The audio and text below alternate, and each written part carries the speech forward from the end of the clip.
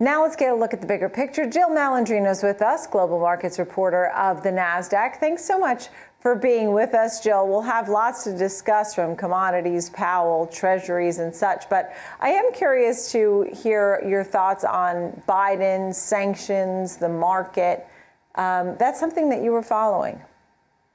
Yeah, of course, it's something that we're following, and I really think it's going to be anyone's guess to see exactly how these financial sanctions will play out as it pertains to Russia. And of course, Nicole, it's all adding to inflationary pressures that we're seeing in the commodity space, whether it's the softs or the hards, or to the energy space, as to what Ben was saying before. But what we really focus on here is new home sales. We got that data that came out this morning, and for February, it showed that it declined by 2% versus analyst estimates of up 0.5%. We also saw that January numbers were downwardly revised to 788,000 from just over 801,000. Median price was down to 400,600. It was at 427.4. So I think we have to start asking ourselves, why are we seeing a decline in home sales, not just from the rate, but also in terms of the median price? Again, it all comes back to rates, of course. They're surging, too. I took a look at rates for a $500,000 home purchase with 20% down, 30-year fixed. It was at 4.7%. In fact, the average rate on the popular 30-year fixed hit 4.72% just yesterday morning, moving 26 basis points higher since just Friday. This is according to Mortgage News Daily. Most estimates at the end of the last year had the average 30-year hitting about 4.5% by the close of 2022. But with the war in Ukraine, rising oil prices and inflation, it's all lit a fire under interest rates. At about this time last year, 2021, rates were about 3.45%. So to see them higher by over full percentage point in that short of a time, it is pretty astounding. Keep in mind that Fed fund futures suggest traders are anticipating more aggressive rate hikes ahead.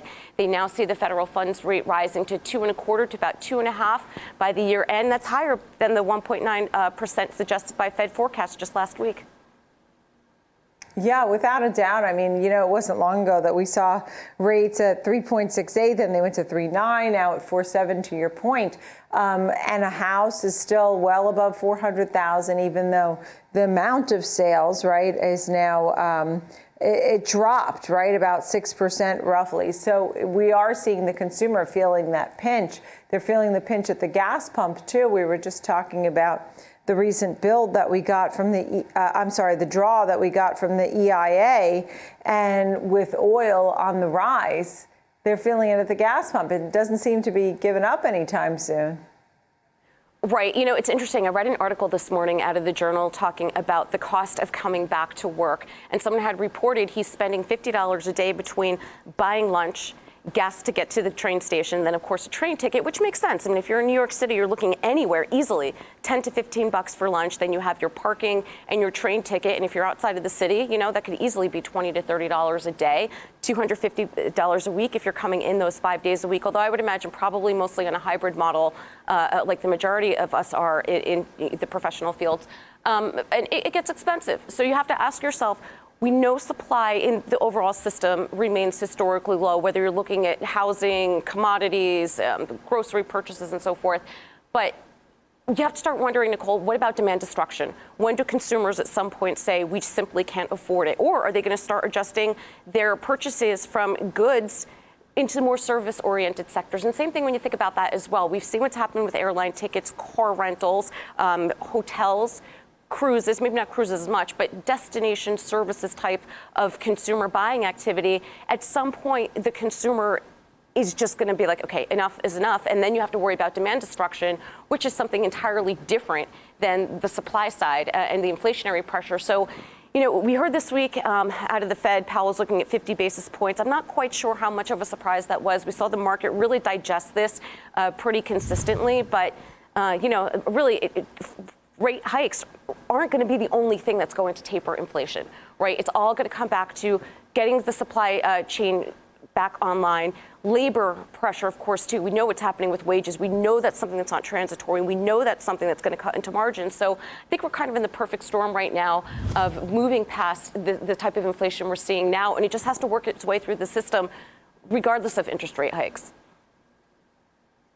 And I think as people are facing all these higher costs, a lot of these companies, some companies are trying to woo talent by offering them bonuses or stay-home days or whatever, all kinds of perks to try and get talent to be at their place, because a lot of folks don't want to go in 5 days a week because, to your point, it's very costly, and plus they've gotten comfortable doing the work at home.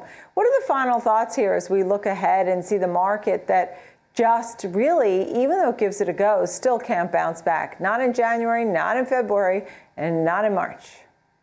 Well, we're seeing a little bit more activity to the upside in March. And of course, everyone's asking, is this a bear market rally? A couple of strategists I have on still think this is a continuation of the bull market rally that we've been enjoying over the past 2 to 3 years.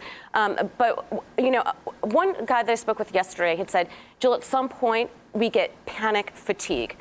We're dealing with inflation. We're dealing with interest rates. Of course, geopolitics has really been the key headlines over the past 4 weeks. We're in this absence for the most part when it comes to corporate earnings as we've passed that season at this point. So when you're in that vacuum of corporate earnings and something to tangibly focus on, then you're in this cycle of what's happening with the headlines from a macro perspective.